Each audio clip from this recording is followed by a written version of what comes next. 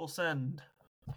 Indeed, full send into another episode of the Lotcast. Trey, Alec, and Essad with you this week to talk about stuff with NC State so far that's been going on. Let's just let's just dive right into the men's basketball. I know we've had a couple of pretty frank discussions about men's basketball. Now let's have a Kevin discussion.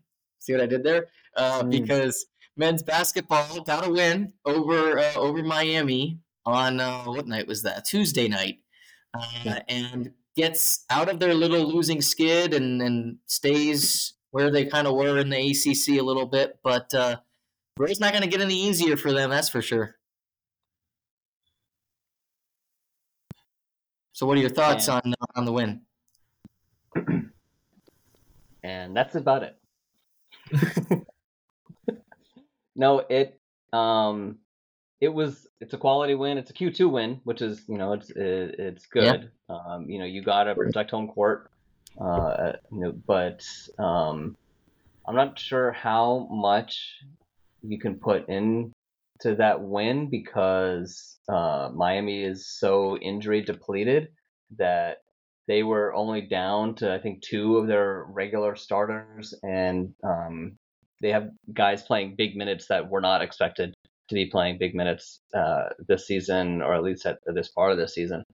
And Nigel Pack is a baller, and they, to their credit, the guy almost single-handedly ripped the game away and won the game for them. So they did adjust defensively down the stretch to at least tamp down what he was doing, and people got some free chicken out of it that he missed 2 clutch free throws right near the end. So that was very helpful for the Pack. But I was a bit confused when they talk about Nigel Pack, but they're playing the Wolfpack. But no, it's a decent win. But given the remaining schedule and the up and down nature that they continue to show on the offensive end, it's going to be tough sledding for them the rest of the way. On one hand, that's a Miami team that went to the Final Four last year, but on the other hand, like you said, not the Miami team that went to the Final Four last year. And I think I said to somebody, these are two teams that are in free fall a little bit, and it's which team ever would free fall harder was going to lose the game. So. Yeah, he said that in the postgame that he thought that State played like a team that was desperate, and they needed to. They played with some desperation there. And I thought they played well in the game. I thought Miami played poorly. They missed like 6 layups, and they had like 18 turnovers. Like they were kind of a mess. Yeah. State had good energy, which is something you like to see coming off of a cluster like that Syracuse game. I don't think that there's a whole lot that's going to change some of the flaws of this team. But I did like Michael O'Connell. I think he's done a really good job in certain situations for State. I think he had a good number of assists last night again. State actually had 17 assists on 26 baskets last night. They can run offense most of the time in some spurts. I mean, it's helpful when they get a hedging defense more. Something I wrote about today is the numbers when they're covered, when their pick and roll is facing a hedge or some form of aggressive ball screen defense. The shooting numbers and assist numbers are just way higher. And that's what Miami did most of the game. And State had a lot of success attacking it. They actually shot the ball pretty well in the game. They made a number of threes that they cracked open the defense a little bit with some swing or some not swing passes, that's a football term, skip passes, that was the word I was looking for. So O'Connell's is a player that I think should be on the floor more in those situations if teams are going to continue to cover you that way. It was really nice to see Casey and Jaden Taylor knock down some threes. They got some open looks as a beneficiary of O'Connell and that offense, and it's still a good defensive team. Miami's not very good, I don't think. I don't know that State is particularly good either, but this is still a team that's going to win some games the rest of the way. But they're going to have to beat some teams that are going to create mismatches, and we'll see if they can do that. But yeah, it's still an uphill climb, but if they had lost that game, it would have probably been curtains. So Yeah. it's nice to just get back in the win column.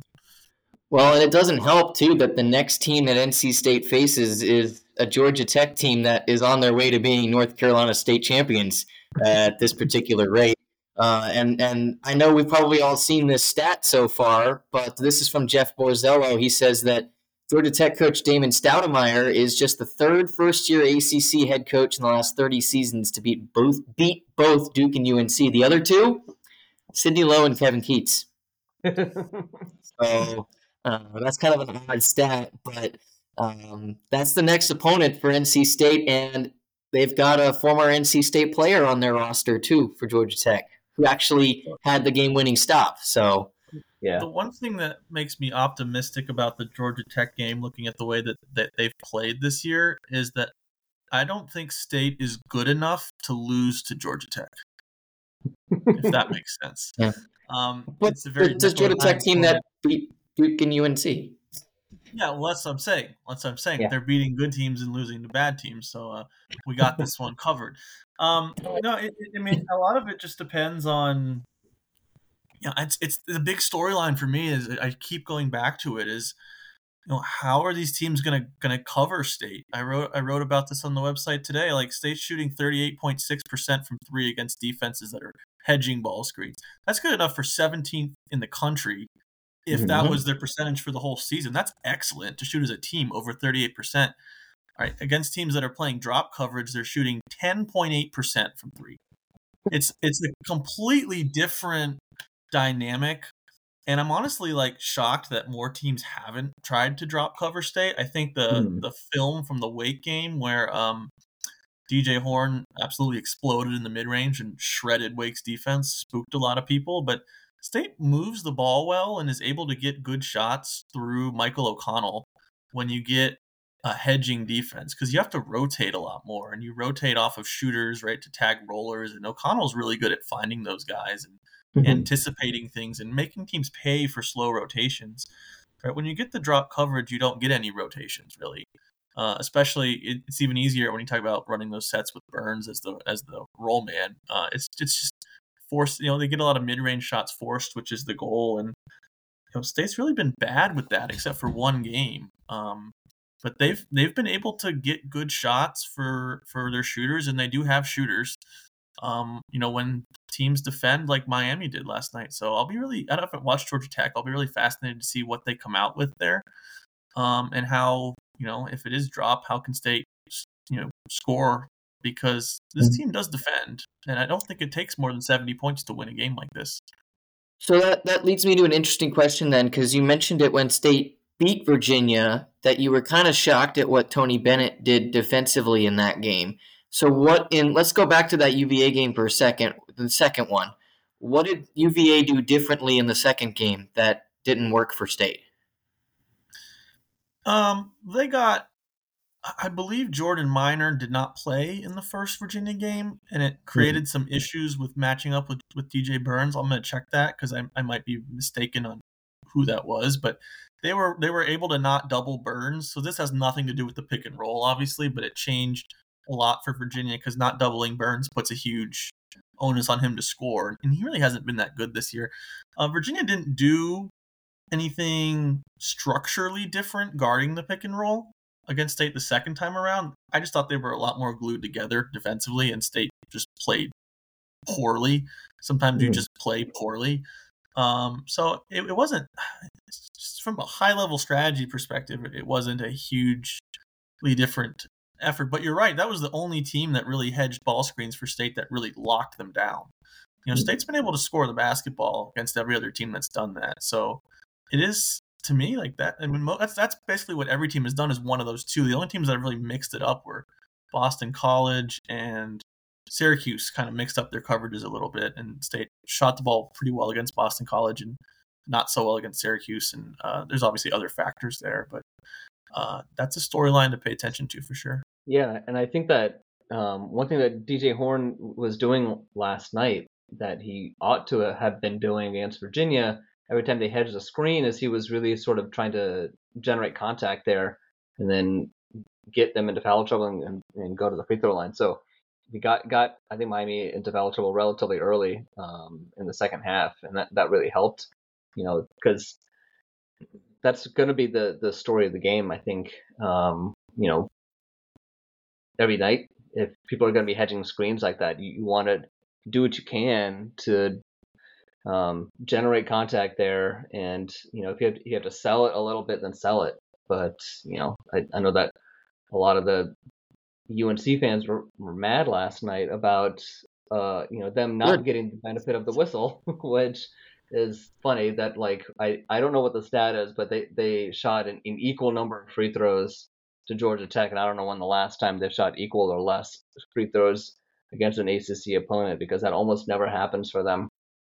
But I mean, they were uncharacteristically bad from the free throw line for them. But I'm relatively confident playing against Georgia Tech. I don't think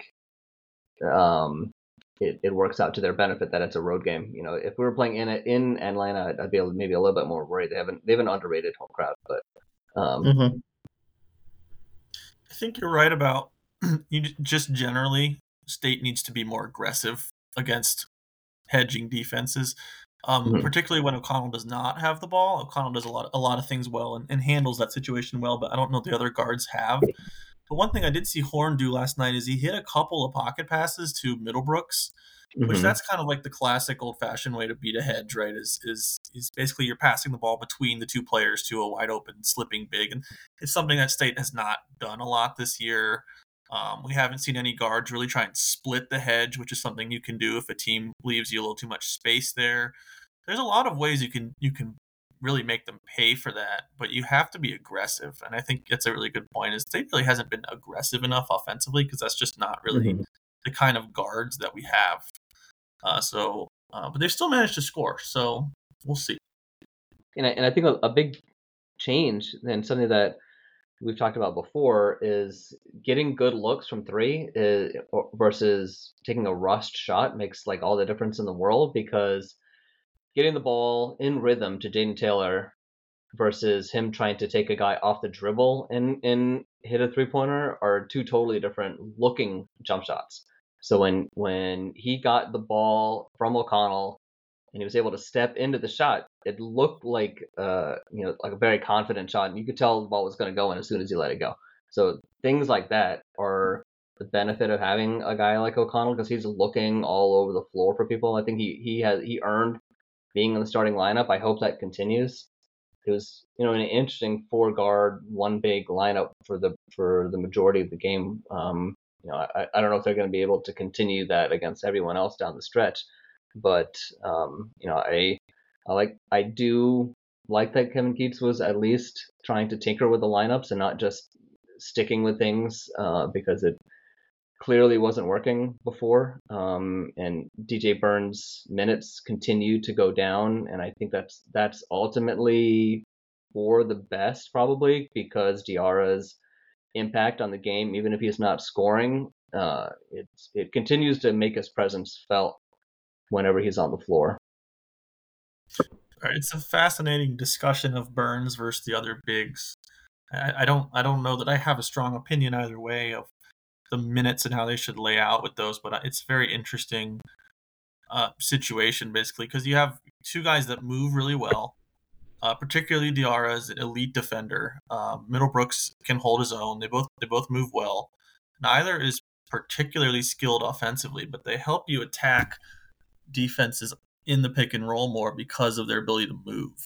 Right? When Burns is on the floor, you kind of lose that. He's not particularly great roller. And his function is really essentially like playing inside out point guard, right? They feed him the ball in the short corner, and if he's doubled, he passes. If he doesn't, he goes and tries to score, and that's fine if he's going to make those shots. But he really hasn't been making those shots. Yeah, he's been in a slump. He really has, yeah. And so it's kind of that same discussion we had, last year about Terquavion Smith as like an offensive initiator when he was in a big slump. Is do you adjust the lineup because of that, or do you let a guy who can do those things green light it until he gets his rhythm back? It's a tougher decision for a coach. I think a lot of people are just like, oh, he's missing shots, he ain't come out of the game. But like that's not really how it works. you still need to instill confidence in the players, and so it's an interesting. Like I don't have like a great opinion. Like I'm not dogmatic about this at all. Like I don't really know what the answer is on how you distribute those minutes, but be interested to see what they do.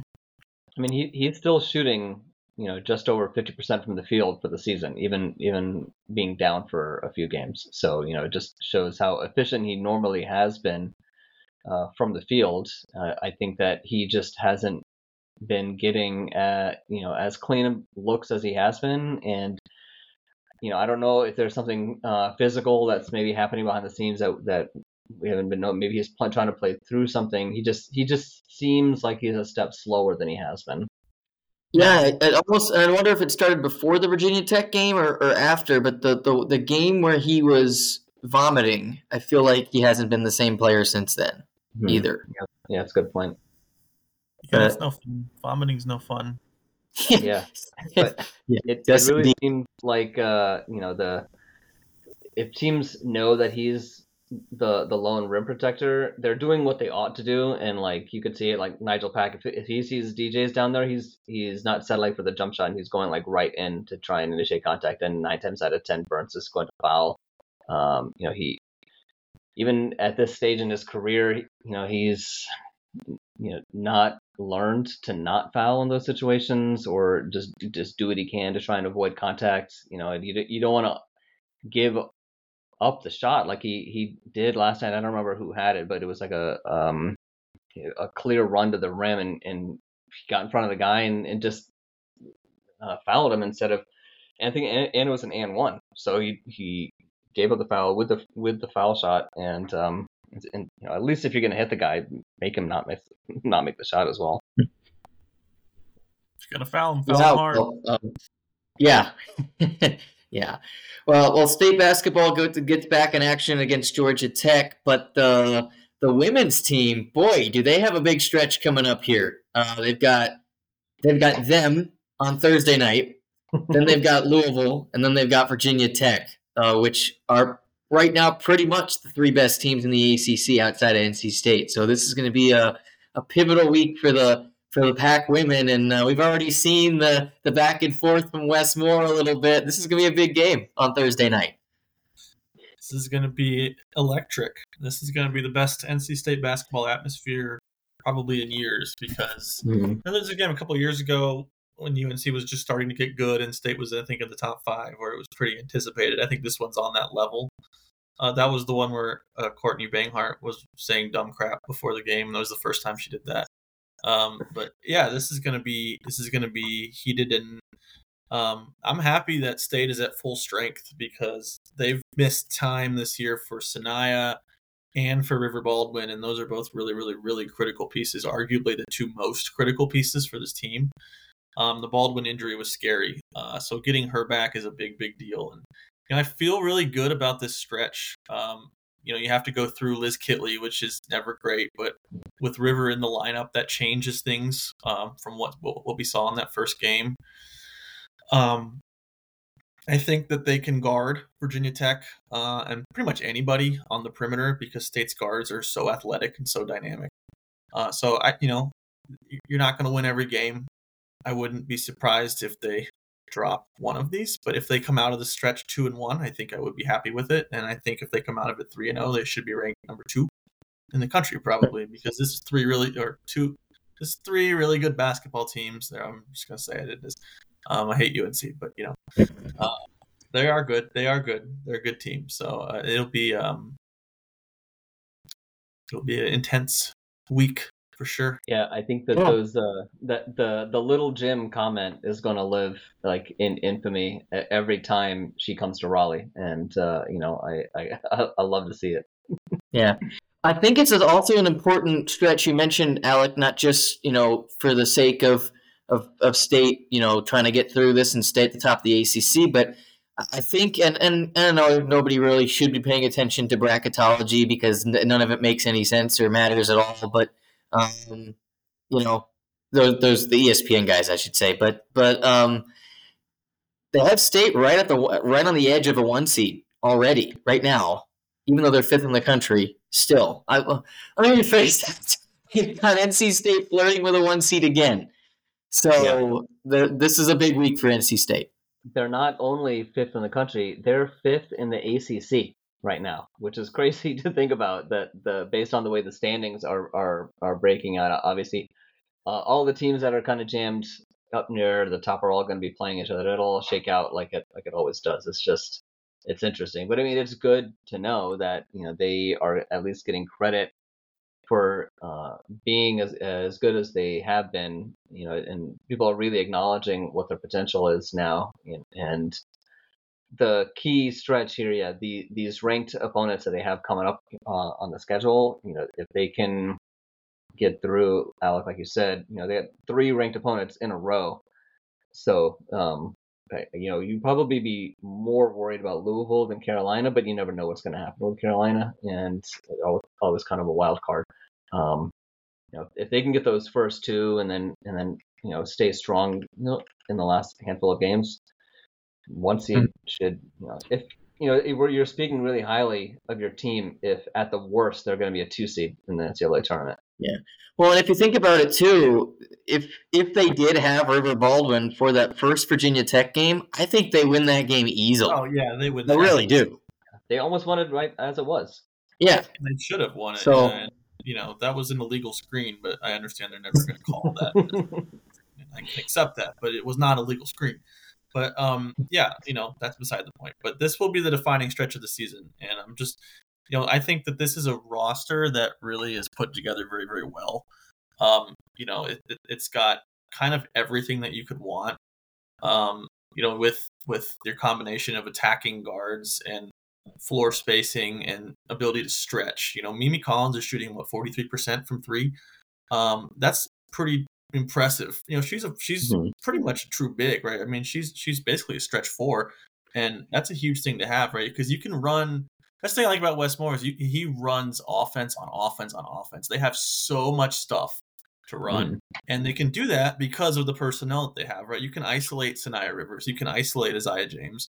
Right? You can run your standard pick and roll stuff with Baldwin or Collins and really either James or Rivers, and that's a really scary set right there.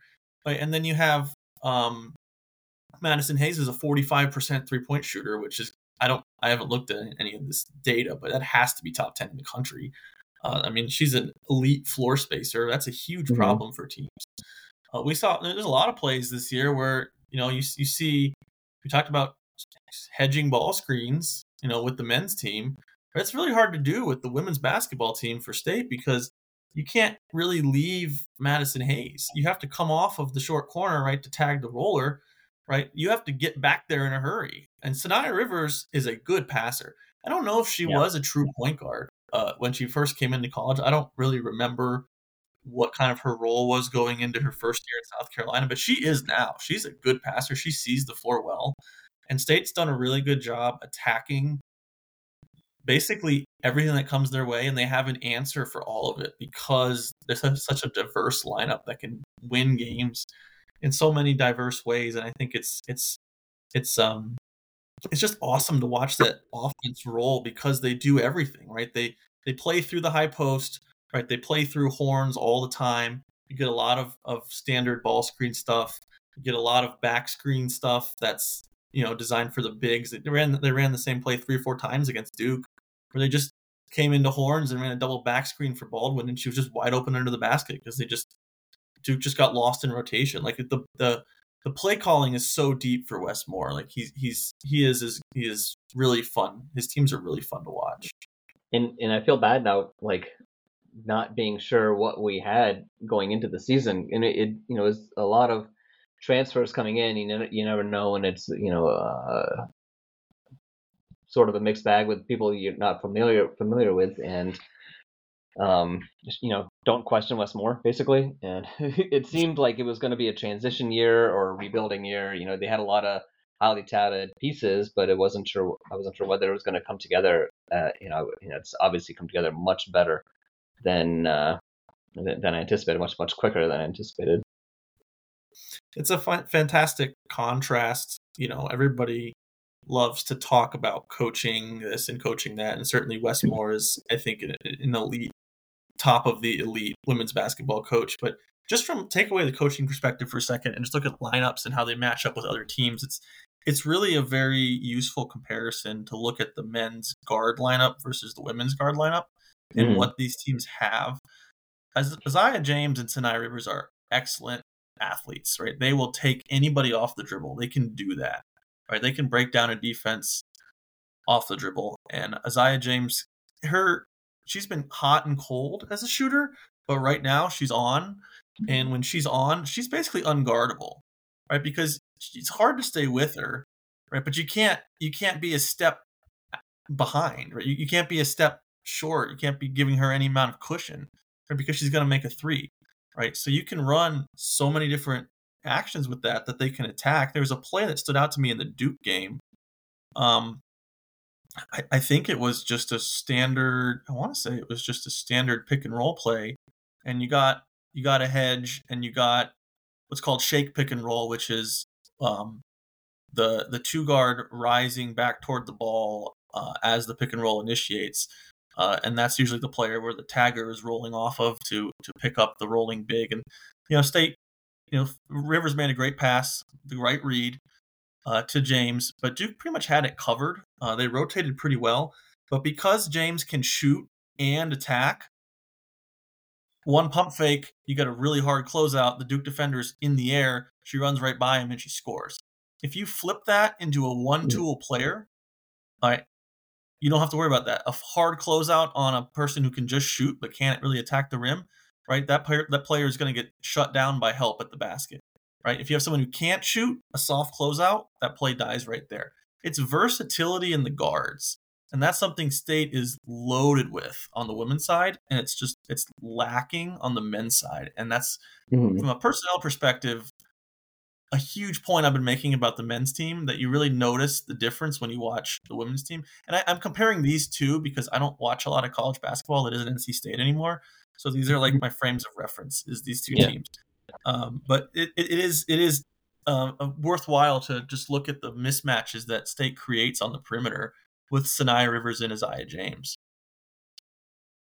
Yeah, and it's one of those things where it really seems like Westmore was trying to stay ahead of the game with evolving his offense year over year. And if you look at the way the offense played 2 to 3 years ago, this is a lot more fast paced, there's a lot more high intensity, I think, in terms of the number of options that they have, less traditional sets running everything through the big like you did before, and putting everything in the hands of your playmaking guards is the way to go, and it provides the offense so many more options. And not only that, they're a phenomenal free throw shooting team. They have 7 people on the team that are shooting 72% or higher from the free throw line, and so it's amazing.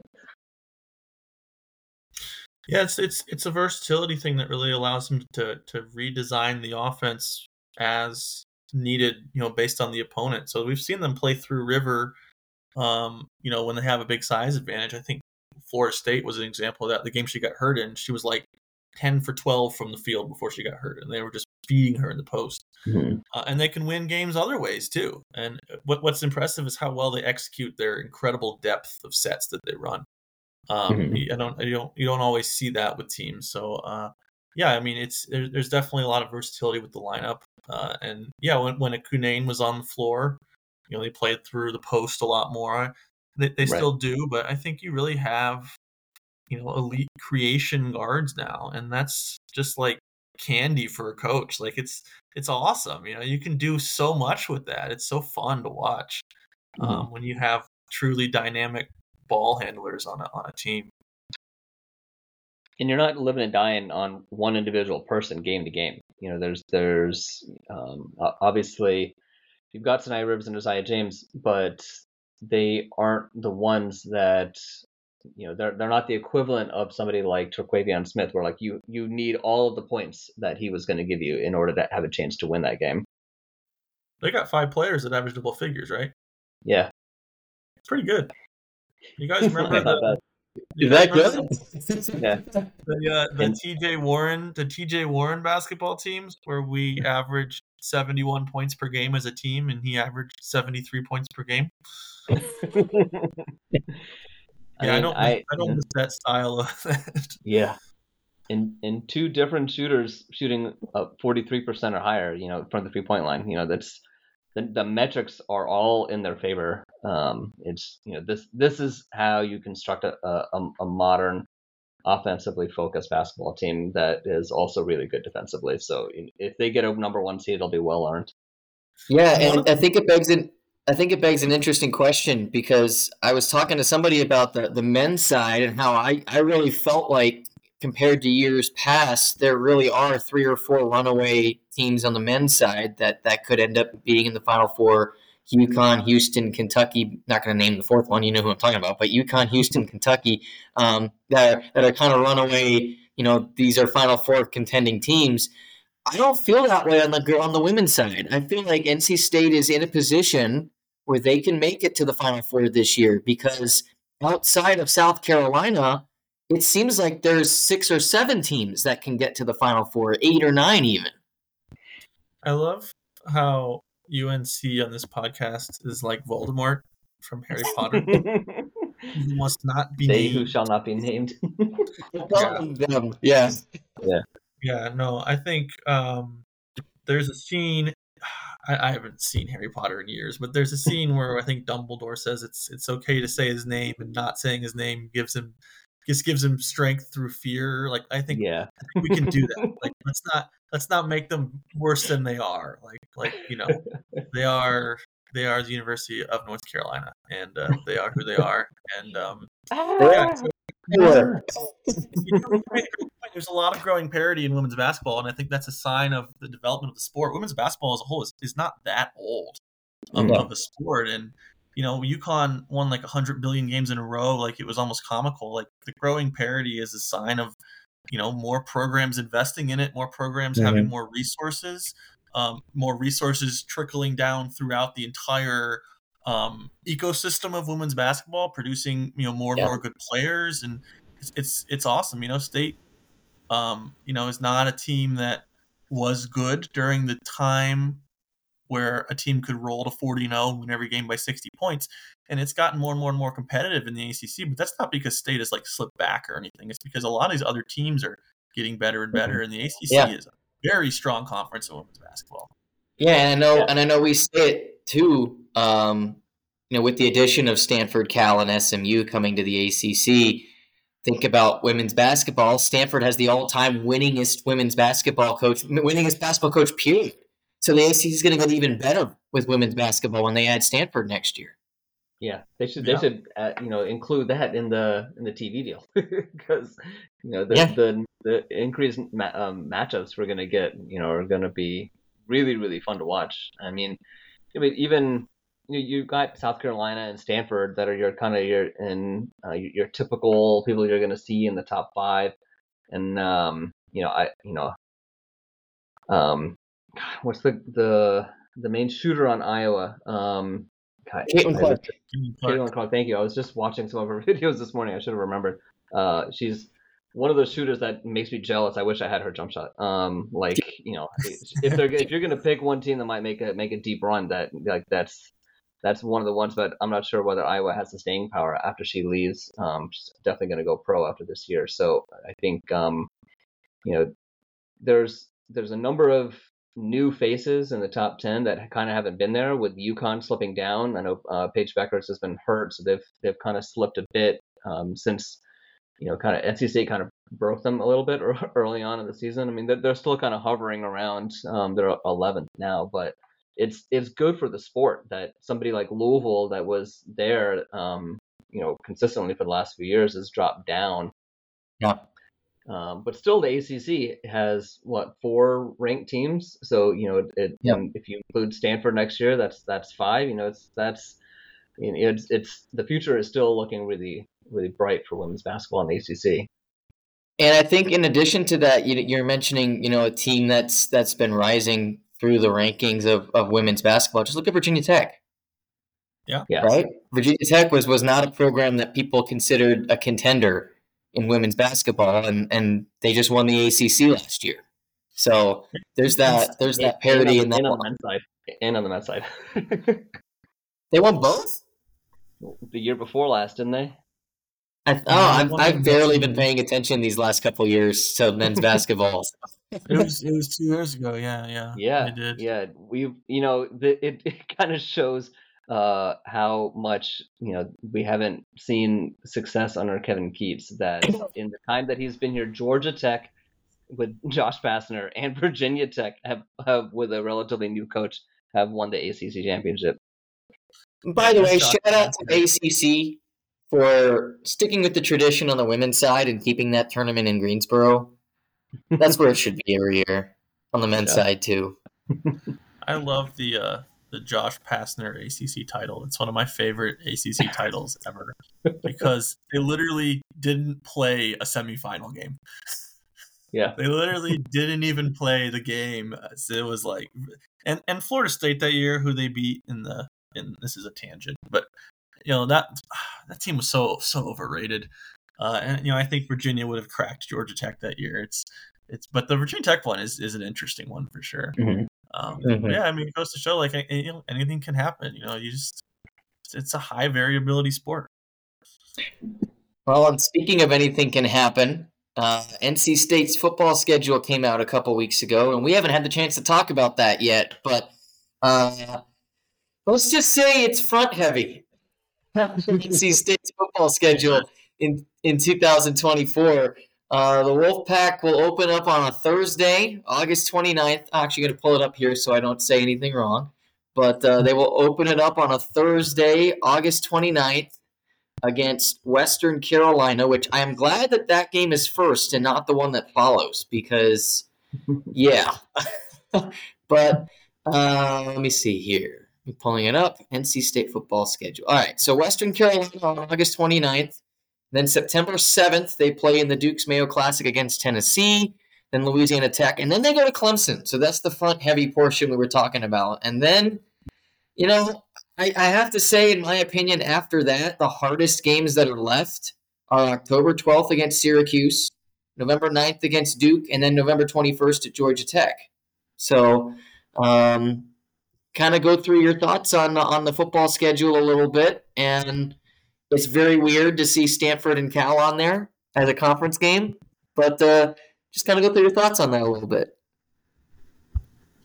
I'm glad that they have a hard game before Clemson, which is essentially an exhibition game. Especially, if you want to buy into the hype and say the state has a chance to be in the 12-team playoff, that's a game that if you lose is not the end of the world. If you believe that this is a team that has that potential, and it's something that I think benefited them the last two times they played a really big game against Clemson.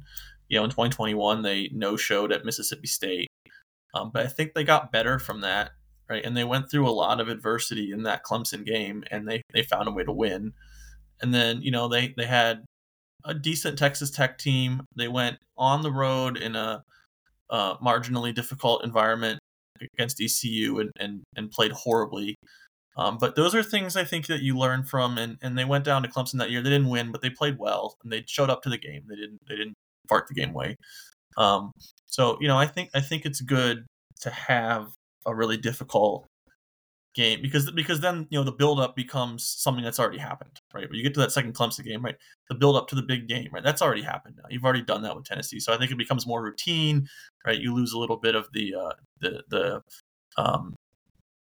deer in the headlights anxiety type stuff that can happen sometimes with those types of games, and the Clemson game matters a heck of a lot more than the Tennessee game. And then after that, there's not like, it's not loaded with terrible teams, but it's also most certainly not loaded with great teams. So there's, that Clemson game is a huge deal because there's a lot for the taking. Yeah, and I can't see, obviously it's January, and a lot of things can change as the season goes on. But outside of Tennessee and Clemson, there's not a team that jumps out where State is not going to be favored in those games, at least. So really shows that they saw what the schedule was going to be and made the push that they did with the lineups to make sure that they could go as much as all in as they could. But I think it really goes to show how adding in these new teams has watered down the overall strength of schedule across the board in the ACC. Because I think that's going to be, in my prediction, that's going to be the major talking point nationally when people talk about the ACC, is going to be the overall weakness of the schedule compared to other conference. And it's like a snake eating its tail kind of thing, that the SEC says they're filled with the great teams because they're all playing each other, and there's still good football to be had in the ACC, but I think that spreading out the really good teams amongst an even broader set of total teams, it really limits the opportunities to have really high quality wins. So it's good that State is going to continue. I think in this model, a lot of people were hoping to avoid Clemson, but I think it's probably good in this model. They're going to continue to play Clemson every year, so they could at least hang their hat on having the opportunity to play one. Because there's, I was reading an article that was talking about the overall week of schedules, the top 10, and half the list was ACC teams, including UNC and NC State. So it's like, it's something that a lot of people are going to be talking about a lot, and all you can do is win. You win the games in front of you, and that's the argument that Clemson has used in the past when they've made an argument for themselves to make the playoff. Obviously, we're talking about the playoff when the number one focus should at least be let's just try and get to the ACC championship game. But in the expanded playoff, strength of schedule and strength of record is going to be some of the biggest metrics that people are going to be looking at. But if you can get, I'm assuming Western Carolina, Louisiana Tech, and Northern Illinois are likely wins, and if you can get one out of the two between Tennessee and Clemson, then you got the back half of the schedule looking pretty optimistic for you, and you got Wake Forest at home. You don't have to go to Winston-Salem next year. Yeah, so. and I think one of the big things too that's very helpful is if you look at the last 2 weeks of the year, that Georgia Tech game, which Georgia Tech is a team people are high on right now for next year, them and Virginia Tech. If you look at that Georgia Tech game on a Thursday, so we get an extra day to prepare for the trip to Chapel Hill the next week, and North Carolina has to go to Boston College on that Saturday. So we'll get a little extra time for that game. Yeah, and what was that? Go ahead, Alec. I said the Georgia Tech game scares me a little bit, though. Yeah, that game does. It's them and Virginia Tech are two teams that people are really high on for next year. And that kind of goes into my next point, is it kind of feels like for the first time in a long time, there isn't really a clear-cut favorite in the ACC. I know Florida State's going to be good. I know Clemson's going to be good. People are going to talk about Miami, and we're going to get some talk a little bit too. And obviously Syracuse has done well in the portal a little bit. But, it kind of feels like there really isn't a clear-cut favorite. Do you guys feel the same way? No, and Florida State's schedule is not that favorable. I mean, they also have to play Georgia Tech, and in a foreign country. Yeah. And they have to go to SMU. They're playing Clemson and Duke and Miami and Carolina in back-to-back-to-back weeks, and then followed by Notre Dame. So it's not going to be the easiest stretch for them, and I think of the draws that State could hope for, it's one of the best, especially since in the last 6 weeks of the season, there's 2 open dates. So if they're dealing with injuries down the stretch, which knock on wood they don't, but they had really good injury luck this year, and I'm worried that as the pendulum swings, it might come back in the opposite direction. That really gives a good opportunity to rest up down the stretch. Yeah, and I was trying to figure out why SMU had 3 open weeks, and I found out that they are still trying to schedule their final non-conference game. But for people that are curious why NC State has 2 bye weeks this year instead of 1, it's just the way the calendar worked out. because the Labor Day weekend is earlier, Thanksgiving is later, so they get an extra bye week in there. And I think that's going to be the case in 25 as well, and maybe 26, I think. I know 25 for sure will be that way. It's weird. I mean, it seems like almost every, because I'm looking at the overall schedule, it seems like pretty much every ACC team gets 2 open dates across the board. Every team in the country should have bye weeks. Every team in the country should have. Georgia Tech has 3. And they have one right before week 0. Yeah, because they play in week 0. Yeah. Yeah, Florida State has 3 as well. Yep. Yeah, and SMU has 3 because they only have 3 non-conference opponents, and they're working on which. Why even release the schedule if it's not done yet? Yeah, it's going to be so weird to see SMU at Stanford on the ACC network. That's going to be classic ACC rivalry. At like 11:30 at night too. I feel bad for the ACC team, which I think they're going to have a new color guy. I think because Tim Hasselbeck took a coaching job, but Wes Durham and whoever's with him going to Stanford to call a game instead of just driving up the road to Georgia Tech. I'm ready for SMU to sneak up on a lot of people next year. They're going to be a very surprising team. So they have their oil barons for their alumni have been very vocal about how they are going to fund the difference because they're choosing to not take the full revenue share just to get into their foot in the door in the conference because they feel like this is their opportunity to get back in on the major sports stage. And they have basically vowed that whatever the shortfall is in the funding gap, they are going to personally fill in that hole. So it's going to be, and they're going to be competing for top NIL dollars, especially within Texas. Probably poaching from some of their in-state rivals. It's going to be interesting to see. I'm glad the state isn't playing them this year, honestly. Well, and I think it's telling too because they won the American. They beat Tulane. They have a highly touted quarterback who has had every chance to enter the transfer portal and go somewhere quote unquote better and hasn't. He's stuck around. And, I think they play 2 Big 12 teams also. In their non-conference schedule, they play BYU and SMU, and those will be telling games to see just how good they act. I mean, TCU, sorry. Yeah, BYU and TCU. I was thinking of TCU. Yeah, another spring game. BYU and TCU. So that'll be telling to see how good SMU will be when they play those two. Obviously, those aren't going to be Big 12 championship teams by any stretch, but that's an underrated in-state Texas rivalry, SMU TCU. And it's going away, and I hate that. Yeah, it's going away after 25, and I hate that.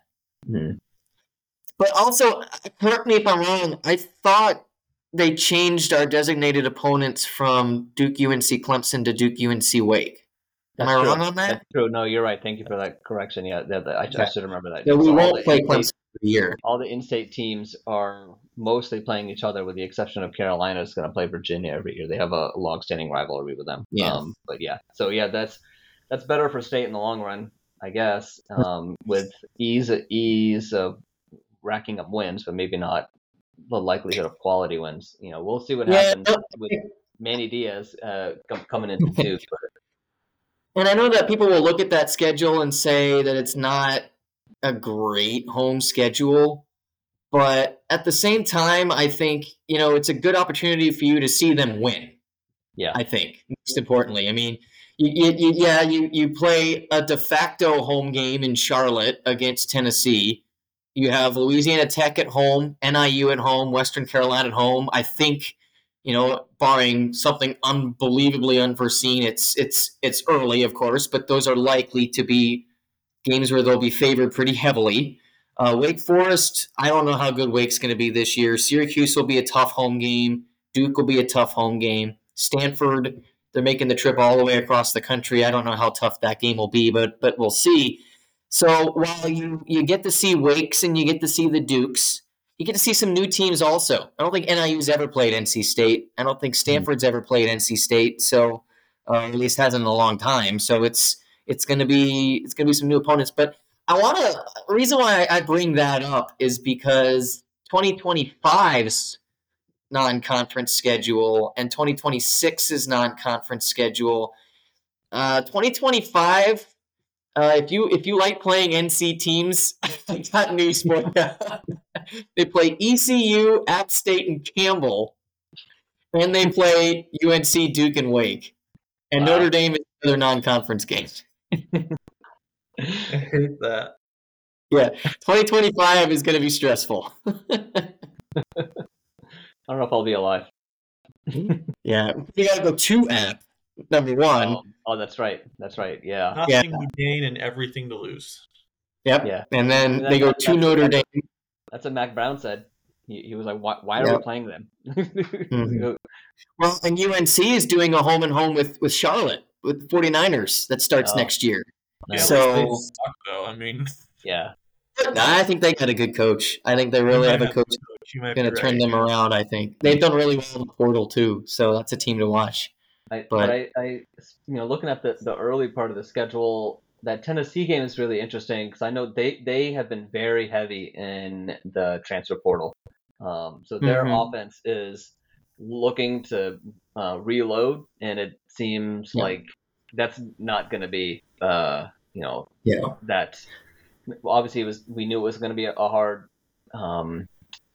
matchup, even with the roster they had last year. But I think they're going to be an even tougher matchup, and I think it'll be a good early season test, like you were saying, Alec. The one thing that I like is that State gets 10 days to prepare for it, because they have that Thursday night matchup and then a full week with the weekend to get ready.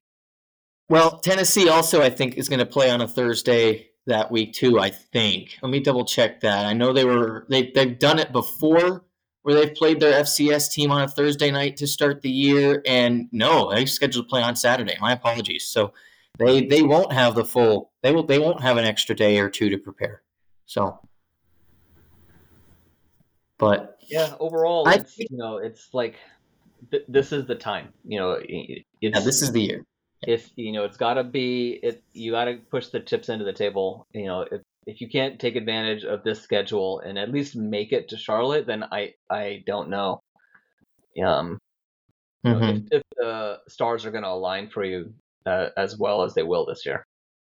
Yeah, I feel bad for the Bank of America Stadium scorekeeper. He's gonna have some hurt hands after that Tennessee game.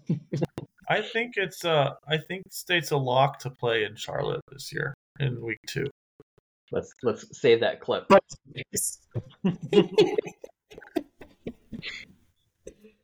I agree with Essad though. I think that this is a big opportunity with the schedule that we have for NC State. We don't play Florida State. We don't play Louisville. We don't play Miami. I don't think only one of those three, I think, is making it to Charlotte anyway. So, big opportunity. At worst, 7-1 in the ACC probably gets you there. At worst, I would feel like. Yeah, you definitely don't have to run the table. I think that there's enough opportunity for the other teams to trip up at least once, maybe twice. So, you can go 10-2 and make it there.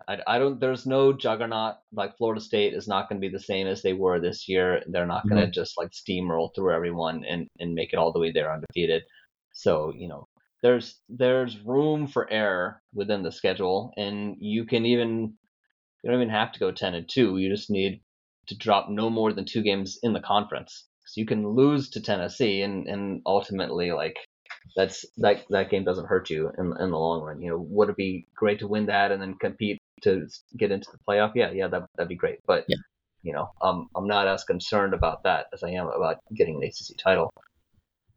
Yeah, and I know that Georgia Tech is probably the trickiest road game we have, just because pretty good chance. Well, fingers crossed, we're in a situation where we absolutely have to win that game to go to Charlotte to punch our ticket or whatever.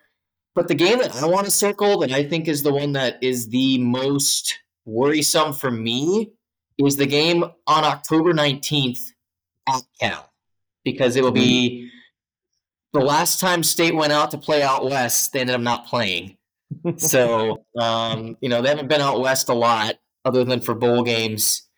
That's going to be an interesting one to see what the team's mojo is like for that one. Yeah, I wonder how far in advance of the game they're gonna get to travel. Because like I went East Coast to West Coast this summer, and it took me like a solid like day and a half to recover just from the flight. So I mean, it's worse going west to east, but so those West Coast teams coming out here to the East Coast, it's going to be tough for them. But hopefully they can get out there at least more than 48 hours at a time.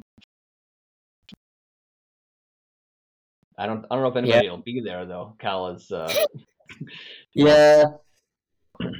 Yeah, Cal certainly is good at the non-revenues, but when it comes to the big revenue sports, they've not been what they should be for a school of their stature. So, but I just worry about that game because obviously, like I said, going out there, you got your bye week after it, and you will have just played 6 games in a row, I believe, to start the season, with 4 of them at home.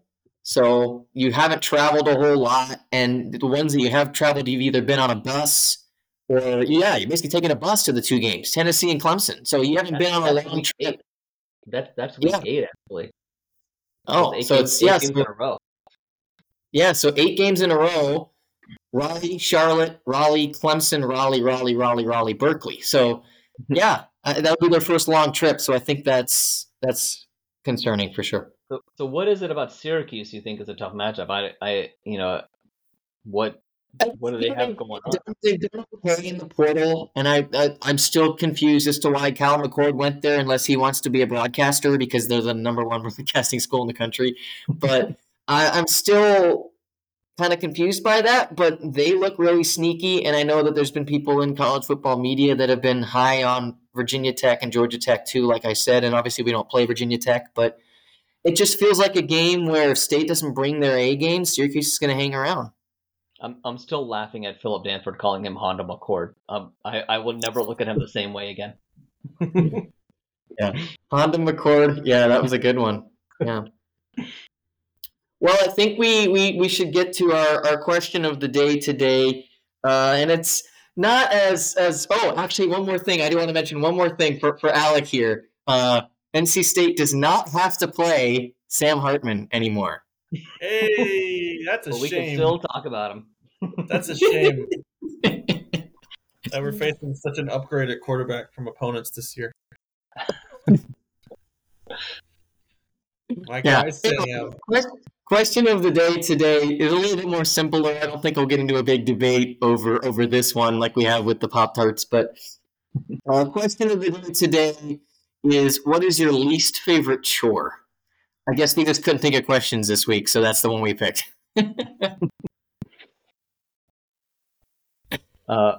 For me, it honestly hasn't been as big of an issue the last couple of years since it hasn't snowed as much up here in New Jersey as it has when I first moved up here over a decade ago. But I cannot stand shoveling snow. It's just one of the most menial tasks, and I've gotten big snowstorms, and I'm too stubborn to buy a snowblower, and I want to shovel it myself. And even though my better half is convinced that I'm just doing it just to put my foot in the ground, just to show how tough I am. But taking like half a day to shovel 2.5 feet of snow is no fun, and you're just like out there and you're hot and sweaty and cold at the same time, and it's just like one of those things where it just feels like it never ends sometimes. Do you know what you use to shovel snow with in central North Carolina? Windshield wipers. I was going to say maybe a leaf blower. Yeah. Oh, yeah. Well, if I can go next, kind of piggyback off of that, I do want to preface this with, it is currently, as we're recording this, January 31st. I'm in the Twin Cities of Minnesota somewhere. I'm not going to say specifically where, but I'm in the Twin Cities, and it was 58 degrees today. Nice. in Minnesota, it was 58 degrees the high. So that was an all-time record. It's never been set before. So there's no snow on the ground, which kind of negates my least favorite chore, but mine is getting the snow off of your car. One is really not fun, especially when you have to be in a hurry and you have to get to work. And And then you get the snow off, but then you can't get the ice off. And it's like, come on. So, but I haven't had to worry about that this winter, so that's been fun. I'm okay with that. And you people in your snow. I don't think I've seen snow that needed to be shoveled in maybe since I was 2. Yeah, Blizzard of 2000. Yeah, I think Raleigh has like one snowplow, and I don't think it's had gas in it for like 5 years. They probably like forgot it's in there. They're gonna open the garage one day and they're like, "What in the world is that thing?" Mine is cleaning the sink. This is a sneaky, disgusting chore. Like this is one. Like everyone thinks the nastiest thing you could clean is the bathroom. It's not. It's the sink. The sink is disgusting. I don't like touching wet food. That's really disgusting to me. So anytime that's going on, that is a really that and cleaning the shower drain is extraordinarily disgusting. Anytime you have to like touch something that's mushy that's not supposed to be mushy, is like gonna top my list. That is like I have like a visceral reaction to that. Like it's just gross. Probably that one for me. I also hated more than anything something I had to do a bunch when I was like in grade school was picking up twigs and sticks out of the garden. That was like my parents' favorite thing to like make me do, and it was awful. I hated it. Okay, well, there's so many sticks. Like, how you can always find more sticks. Like, you're not just like there's always gonna be more. I mean, they're little twigs in the dirt. Like, there were so many of them. It was they were just trying to keep you busy. Yeah. Well, Alec mentioned how they only have one snowplow in North Carolina. There's a fun annual tradition up here where they do a snowplow naming contest for the new snowplows they get every year. And this year's winner was Taylor Drift.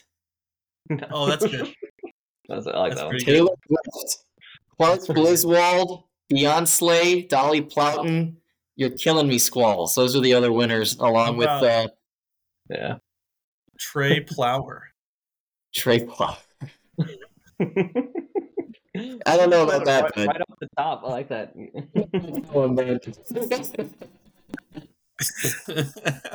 Oh, well, this got NS quickly, didn't it? I will say I have been try to be a defender of North Carolina. A lot of people try to make fun of how people in the South can't handle snow, and anytime people up north try to say that, I'll say, okay, you try and go live in North Carolina in July and August when it's like 99 degrees, 99% humidity, and you will melt immediately. So I remember one year we had a family beach trip to the Outer Banks, and it was like 95 degrees with like 100% humidity. It was brutal. I don't remember what year it was, but it was brutal. Yeah, you can't have your car's air conditioning go out in North Carolina like you can up north. And that happened to me one summer, and I tried not to fix it, and I ended up doing a 5-hour drive in July without air conditioning. That was kind of like the worst decision I ever made. So you get some pluses and some minuses with the weather. I will say I don't think people in the north are as good at driving in the snow as they think they are, because the streets are usually plowed all the time. You don't really. So that's kind of my take on that. But anyway, they don't have to get as much experience driving actually in the conditions they think they are, just because the snow is on the side of the road. It's not actually on the road itself. Right. We're really good at driving in salt.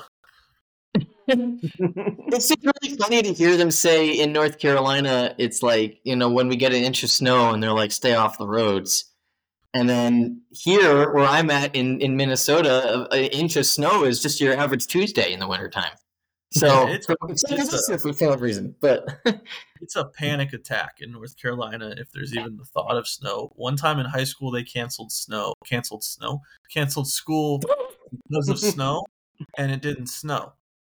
It literally never snowed at all. There wasn't a single flake of snow. One year we were in fourth grade, and I'm sure there are a lot of people who might remember this one. When Alec was in third grade, I was in fourth grade, and there was not snow in the forecast that day, and we got hit with a big phantom snowstorm, and the school buses couldn't get to the schools to pick up the kids, and so there were people that ended up spending the night at school, and Wow. that one was a big disaster. I remember that one, and I'm sure a lot of people remember that. Big ice storm was that 2002, 2003, 2002 or 2003 or 4, yeah. Yeah, there was like 24 inches of snow in North Carolina, which I think is. Oh, I was thinking of 2000. Yeah. That was Yeah. Was it 2000? Yeah.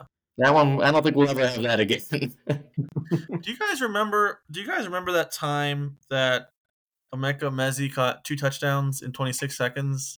Yeah. Beat UNC after trailing by 9 with less than 2 minutes to go. I remember that.